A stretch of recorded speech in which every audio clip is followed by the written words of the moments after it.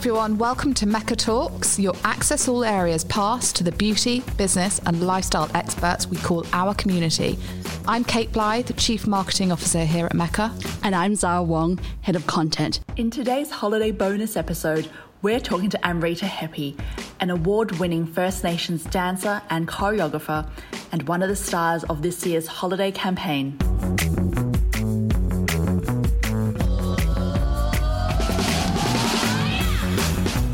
Hi Zara. Hi Kate. How you doing? So good to see you back in the office. I back know, in the studio. In real life. So I am very excited because we have just launched our sort of pre-holiday campaign and we are about to go large with our holiday spectacular, our beauty spectacular. Now, your team, Zara, have been working behind the scenes, putting this off, and it's pretty amazing. So as part of our holiday campaign, we have this amazing partnership with the National Gallery of Victoria. Can you tell us a bit about that, Kate? Oh, I love the NGV. It's the most incredible place. And the partnership we've had with the NGV has been going on for years. And actually, what is so like fascinating about it is that we work with them on our holiday campaign, but it's so much deeper than that.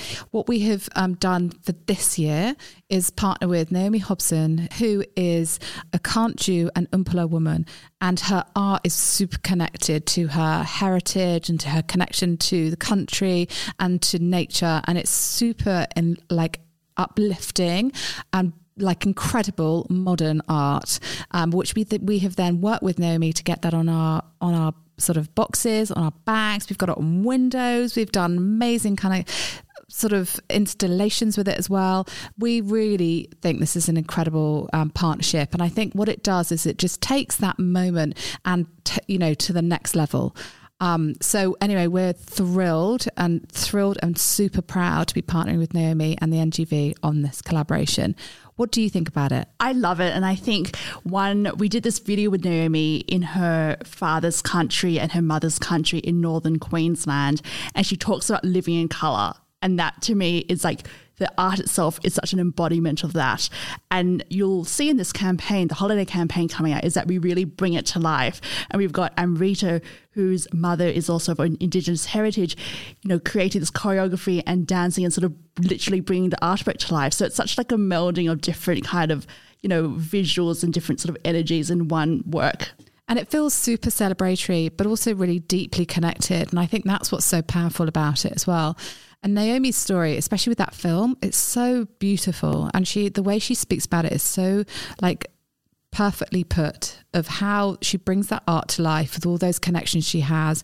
And I think when you see her art, you really get that sense. Like it's modernist, but you really understand where she's going with each piece. And she has these incredible stories and names for her artwork as well. Just a quick fun fact at the campaign, we actually did the whole shoot literally like right before we went into lockdown. It was like that week where we were like, are we going to lockdown? Are we not? We had booked the shoot in and we had it. So it was just this fun, positive energy filled shoot. And then the next day lockdown happens. Onto the positive. The positives. We shot it literally the day before lockdown. So this was back in June, July. And just to see it come to life and to have Amrita here is just such a joy. So she is actually a choreographer, a dancer and a model. She's also done a TED Talk. So she's been, really busy in her life and really achieving great things. She's what we'd call a multi-hyphenate. Literally. Personality. Exactly. And she was such a joy on set. Like, as we were getting dressed and as we were getting ready, she'd be dancing away. She actually choreographed a little mini dance and taught all the models. So we've got all these like great behind the scenes shots of like her teaching everyone on set this little dance. So she really encapsulates that mood of kind of, not just of holiday and the spectacular, but also, we all need some joy right now. So we want to come out of this kind of crazy year we've had, and last year as well. So a crazy couple of years, and celebrate. I can't wait to put on a good frock actually, do you know what? What am I saying? I don't wear dresses particularly. So put on a great jumpsuit and a good pair of heels and go out with some friends and have a, fun dinner. And I think that's what I'm looking forward to. But do you know what? Maybe I need to go dancing as well. I kind of feel like there's this like bottled up inner, I don't know, dance floor moment for me that has to come out at some point. I think Amrita's the perfect person to speak to about that. So let's get her in.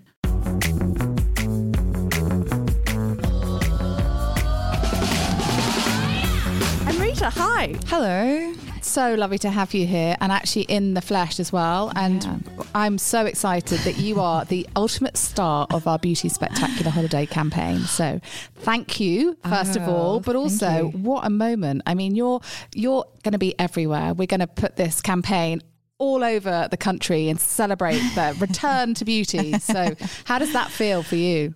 Well, I haven't seen the photos yet, so it's slightly overwhelming, but I guess mostly an honor. Like, yeah, I do remember, you always remember seeing different beauty campaigns and paying attention to them and what was in the bus stops in kind of small regional towns. So yeah, what an honor. And I was really happy that, that my skin was doing okay that week as well.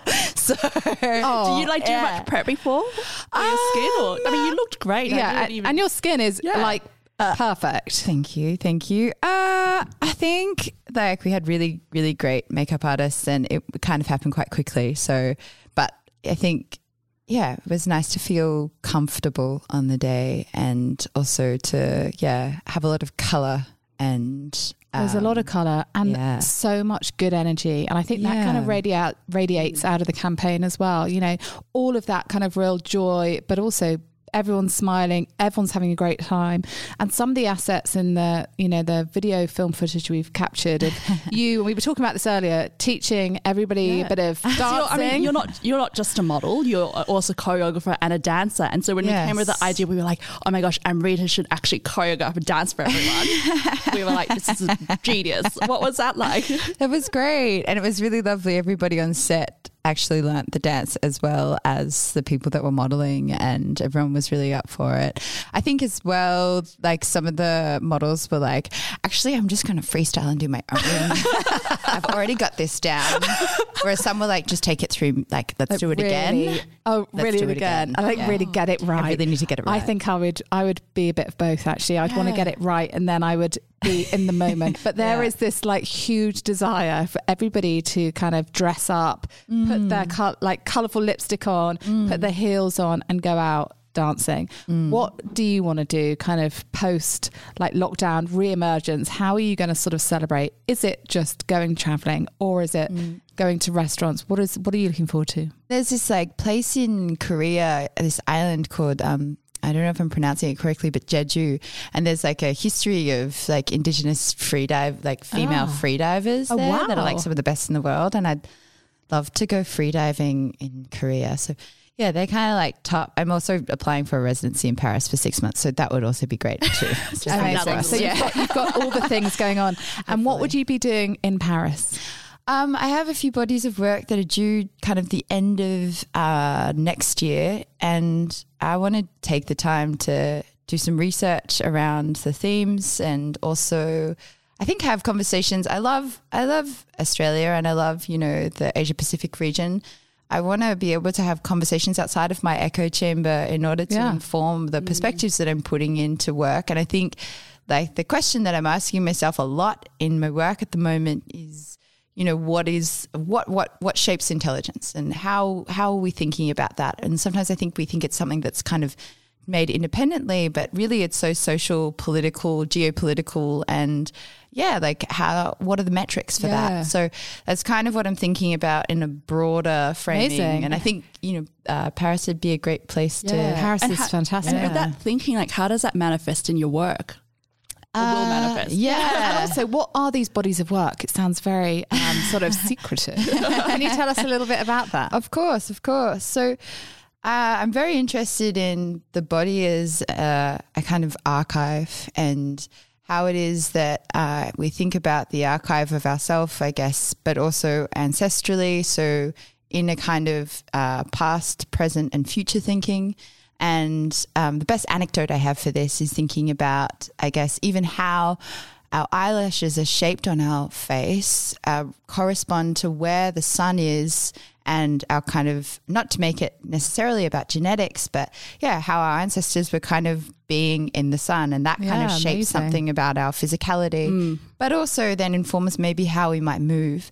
also I've done a couple of things with machine learning over lockdown over the past couple of years, and I'm interested in how that kind of forms our opinions, our biases, our movements socially and social choreography, as well as within the theatre, within dance, within a kind of psychic realm that I think dancers hold on to. So I love Yes. that. Wow, so amazing.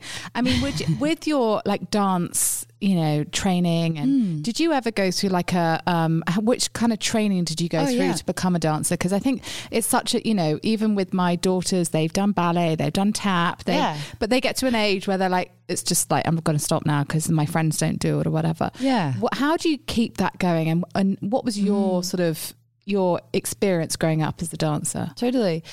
I started dance, like my earliest memories of it, listening to the Penguin Cafe Orchestra in my mum's living room and kind of thrashing about. And then my mum is a singer and a cleaner. And so it was like if we were helping her around the house, we were kind of performing and useful and singing and singing. Doing the sort of the sweeping as you dance. And then I think that kind of formed, an interest in performance. And then from there, I was kind of exposed to a lot of traditional dance, so things like kapa haka in New Zealand. My father's Māori, but also different forms of corroboree and I guess Aboriginal traditional dance forms. And I think then after that, I remember going and watching from the outside of the community centre a ballet class, and I would kind of watch and then run away and try to do it. And as I'm explaining this on the microphone, I'm kind of gesturing around wildly. Yeah. And then finally got the courage up to ask my mother to do classes. I think I thought, I won't be able to do it and she won't be able to afford it, so I'm just going to keep on spying on them. Oh. And then that This is in teacher, Townsville. this actually I moved to Avalon at that point, and my teacher was really great. She gave me, I think I was about 10, and she gave me a job teaching baby ballet as well as so cute. Yeah, that's the best ballet, baby ballet. yeah, and to have I think I made like $11 or $12 a week. Yeah. So there was that, as well as I loved it. I loved the repetition. I loved the kind of rigor of it. And the more I was exposed to it, the more it was like, oh, well, I think so often we think that there's only one way in dance, and that it's a prima ballerina or it's the hyper virtuosic. And the more I got into it, the more I realized that actually dance is almost like a bubble, and there's so many ways to do it. There's so many ways to speak it, talk it, write it, dance it. Yeah, it's a language in so many ways. Yeah. Totally. And a lot of the time people are like, oh, it's the language that happens when we stop talking. And I'm like, but that language is always being formed consciously and unconsciously as soon as you walk into a room. Yeah. I think if we think about choreography as kind of, the organization of time and space, then everybody has a kind of inherent conscious and unconscious choreography that's happening around them. So I've from there I worked in lots of different jobs.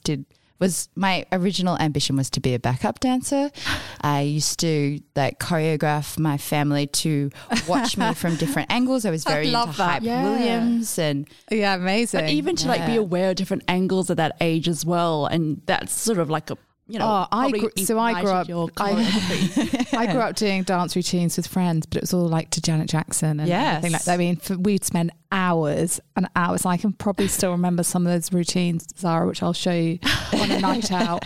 I was never good at this. I remember doing ballet as a kid, and the ballet teacher pulled my mum aside and was like, "Your daughter is just not that great at this." I stopped. It's a funny, I remember once having a teacher at a later stage in life. Maybe I was 14, and she was like, Islander girls don't do ballet. And I was like, I don't know what an Islander girl is, but I'm not that.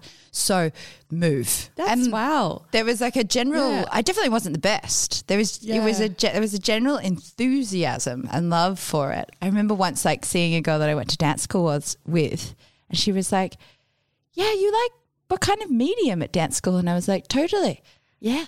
but I just really loved it and continued and continued and continued. I mean, because it's all, you know, you've got to have talent, but you've got to put the time and the effort. Totally. And I think it's that all those references you're talking about, all of your heritage and all of that, you've got classical training in there as well, kind of would come together to be totally unique for you, right? Totally. And I think sometimes, you know, people can think there's almost like a hierarchy in what it is that's like symbolically identifiable in dance. Yeah. But, you know, it's always changing, and I'm very grateful, you know, I studied at NAISDA, which is the National Aboriginal and Islander Skills Development Association. And then from there went to study at, that's NAISDA's like blackfellas seem to really love acronyms and really long ones. And then that was a school just for Aboriginal and Torres Strait Islanders that wanted to study dance. Amazing. And then I went over to Alvin Ailey and studied at Alvin Ailey and lived in New York. Wow, yeah. So that was... I saw an Alvin Ailey performance in Paris once. What did you see? The Guantanamo Bay one. Oh. That was amazing. It was like, and I think like you said, when people think of dance, they think of like ballet. Yes. And you think of tutus and you think of like Swan Lake. Yes. And I think I saw this when I was like around uni. I went on exchange there. Cool. And it really like expands your view of what dance is. Totally. Right? Totally. Like, and what was that? You know, you talked about how you want to be a backup dancer. Oh, yeah. And then obviously now you're like a choreographer and you approach dance in such an academic way. You can see like I'm like moving my hands here. You're excited, Zara. I know what. I'm like maybe this is your moment. Person. Maybe you weren't good at ballet, but maybe Amrita's style. Exactly. Maybe Amrita's style is your thing. When did you decide you wanted to become a choreographer and move in that kind of direction and approach dance in that way as like more, you know, visual language and more than that? Well, I mean, after I moved back from New York and I had a lot of exposure to some really interesting experimental choreographers and visual artists over there that expanded my notion of what I thought dance was, because I really thought, you know, it gathered around the social function of a theatre, or you were going to auditions and you were going to Broadway, or that you're a backup dancer, or that you're a teacher. And these kind of very regimented, which is still something people are like, so you're a dancer, where do you teach? And I'm like, well, I don't really teach. And they're like, so where can I see your show? And I'm like, I'm in the lockdown and I made this chatbot. But yeah, I think the decision to be a choreographer came from after moving back from New York. I'd seen some work and I wanted to make my own work, and my friend owned a nightclub, and the nightclub was called Good God Small Club in Sydney. And he was like, do you want to teach a dance class in the nightclub? And I was like, nobody's gonna come. Nobody's going to come. And he was like, I think people will come. And we were teaching video clip choreography. And at that time, I think my brain was so, I guess, expanded but also fried. And I was like, do I really want to be doing that? And then I was like, well, no one's going to come. And then we sold out the first class to like 60 people in a day, and then the second class to another 60 people the next day. So, and then another class and another class. And then you're like, this is a thing. This is a thing. I'm going to do it. And I realized when I was doing that there was such a kind of disjuncture between, I guess, how people view dance and then what people think that they want to do with dance. Yeah. You know, there is a kind of like maybe almost shame, embarrassment, but then there's also like a real desire as well. And I think the reason why people were coming to those classes is because they were like, look, I don't understand what is going on with contemporary dance, but I get this film clip and I really like it and I like going to the club.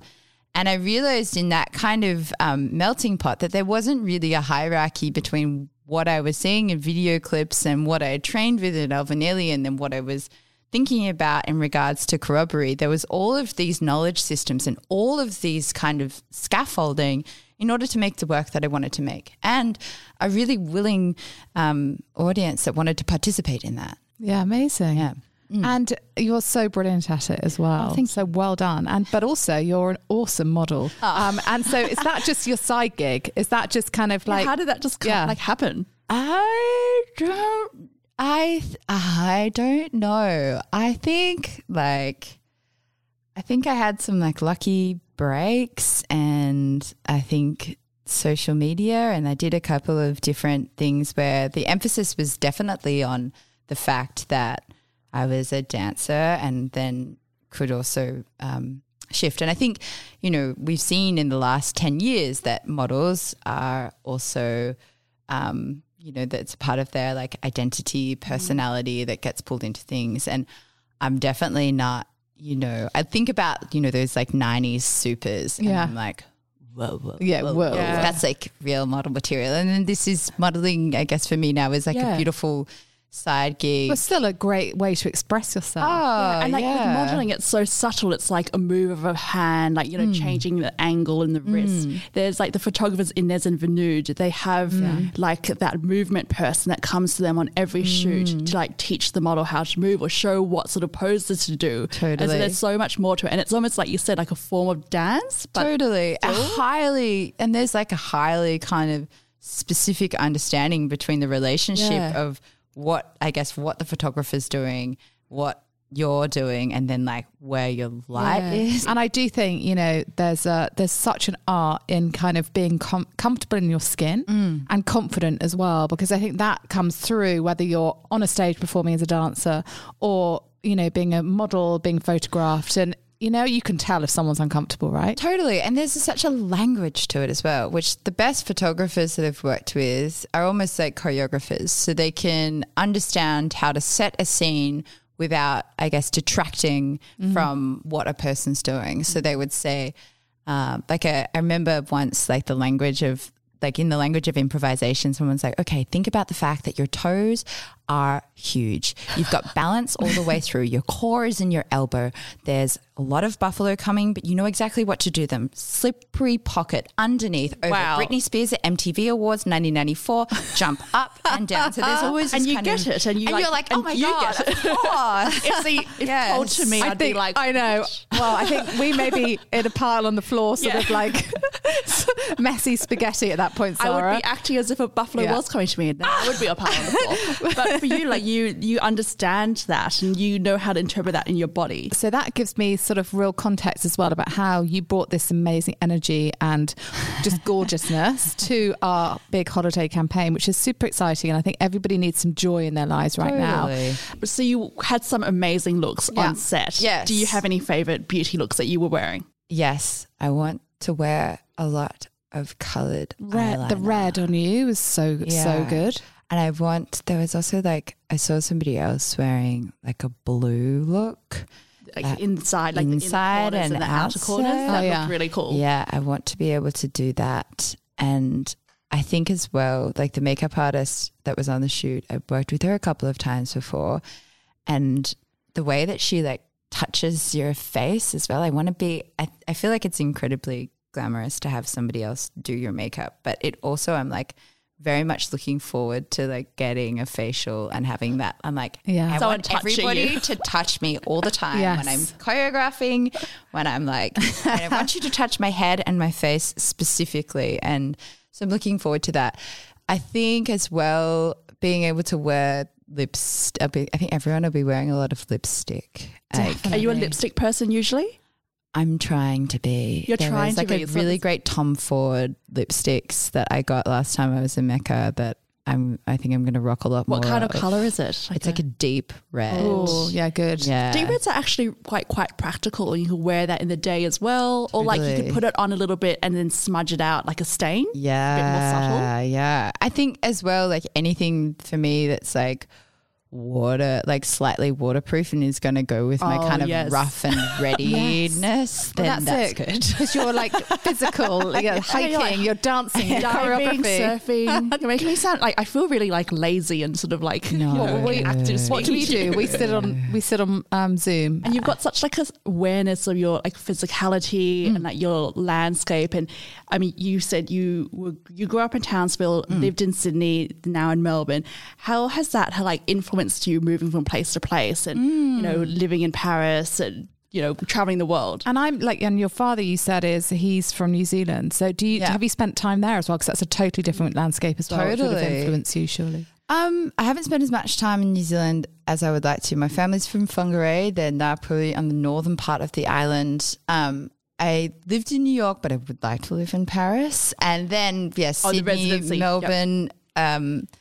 Look, I think that it's a really great thing to have perspective, though in the last 2 years with having to be in a place, it's like nice to look at the specificity of the landscape around me and realize how connected that is to other things without me having to be there necessarily. Yeah. So often we're talking about, the internet. I think I was in a lot of artist talks this year where they were like, we're not flying as much and we're not in different places and we're saving the environment. I was like, we have to realize that the internet is a real and physical place. It's like in the deep sea, it's data servers, but also in terms of our perspectives, it's like shaping them in the real world as well.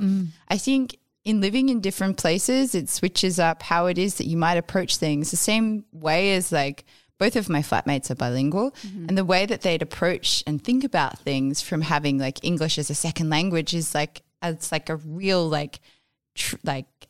tribute to thinking about things with a different lens, with a different angle, and to understand that we're all part of that kind of multiplicity in how it is that we operate. A lot of the time we're talking about, we can only ever be what we can see, but I think it's also what we can feel, what we can touch, what we can taste, what we can place our body next to, and to feel those differences, I think is like a great honor to be able to shift our perspective in how it is that we'll interact with others in the world, and human and non-human. Yeah, and it's interesting you said that your flatmates are bilingual and it's like heritage that they draw on.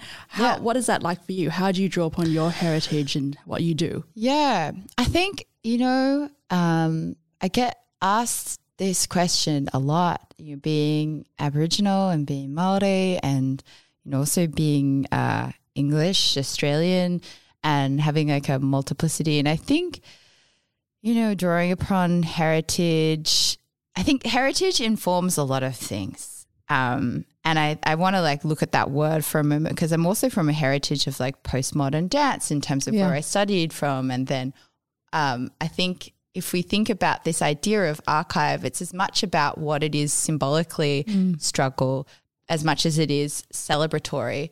And it shapes my opinions in order to be able to, I guess, articulate myself, but also to experiment with things, to be able to take risks because I know that people in my family have for a long time. Yeah. To be able to approach things with like a flexibility, but also with a rigor. I think dance a lot of the time has made me really good at being able to focus in on the mundanely magic things that are around me. Yeah, I love that. And it's real connection. Yeah. I think that's it, isn't it? And that sort of connection to all of your heritage, but all the things that you are passionate about. I think that's what you can really express as well, which I love. And it's all those different inspirations coming together. And I love the fact that for you, it's not just about going hiking to do exercise, but it's sort of got a different meaning. It's about having a different perspective, seeing things in a different way, having a new experience. And I think there's so much that's going to come out of this kind of crisis pandemic where people actually think about things with that sort of different lens rather than just think, right, I need to go and do some exercise or I need to go. It's more about like that deep connection, which I think is so important. Yeah, and asking yourself what it is that you actually like. I think a lot of the time, obviously we're kind of informed by things socially, politically around us in our immediate environment. But I was thinking about this, like how often we'll kind of censor or curate our real world environment in order to propagate our online environment. Yes. And like what that network informs in terms of like a self-surveillance of what it is that we enjoy. So, and I'm not saying at all like, don't go on your phone or social media is bad, because I really believe that social media is just like a reinvention of a very old tool. Like exactly. It's not community new. And it's engagement. Yes. We used to write letters, right? We had I remember speaking to my nan about this, and I was like, what do you think about the Facebook? And she was like, Facebook. The Facebook. She's like, the Facebook's the same as the newspaper. Like we had the same kind of like external fears. And so I think, it's like, what I'm trying to do is be like, well, what is it that I really want to have around me now? And it's not necessarily always about an aesthetic, or sometimes it's about like a real deep, like sensory touch experience that is you can't share on the online world. I'm interested also as well, I guess, culturally in the kind of trends that are that we're seeing come out of the region, like Asia Pacific regions.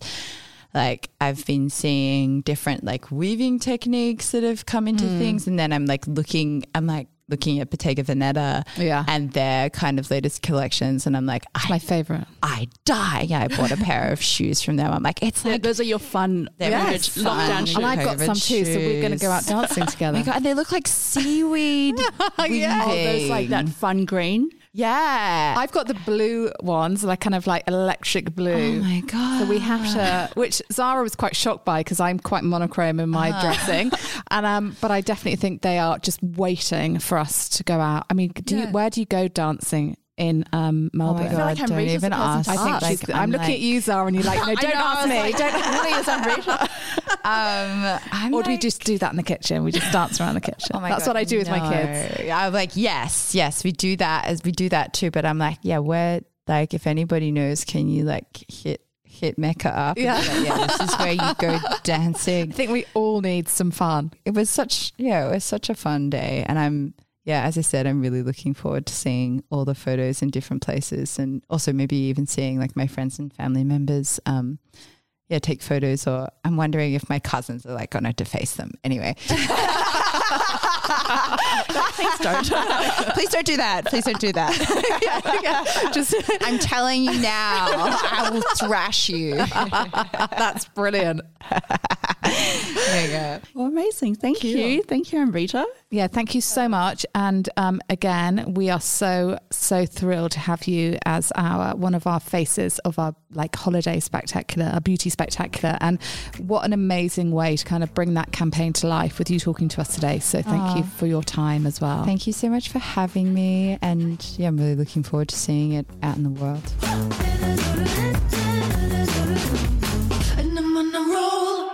Thank you for listening to this episode of Mecca Talks. If you liked what you heard, follow us on your favourite podcast app and you'll be notified as soon as our next episode becomes available. Don't forget to rate, review and share this episode with your friends. To stay up to date on what's going on in the Meccaverse, find us on Instagram at Mecca Beauty, or join the conversation in our Mecca Chit Chat Facebook group. You've been listening to Mecca Talks. Thank you for joining us. And I'm on a roll.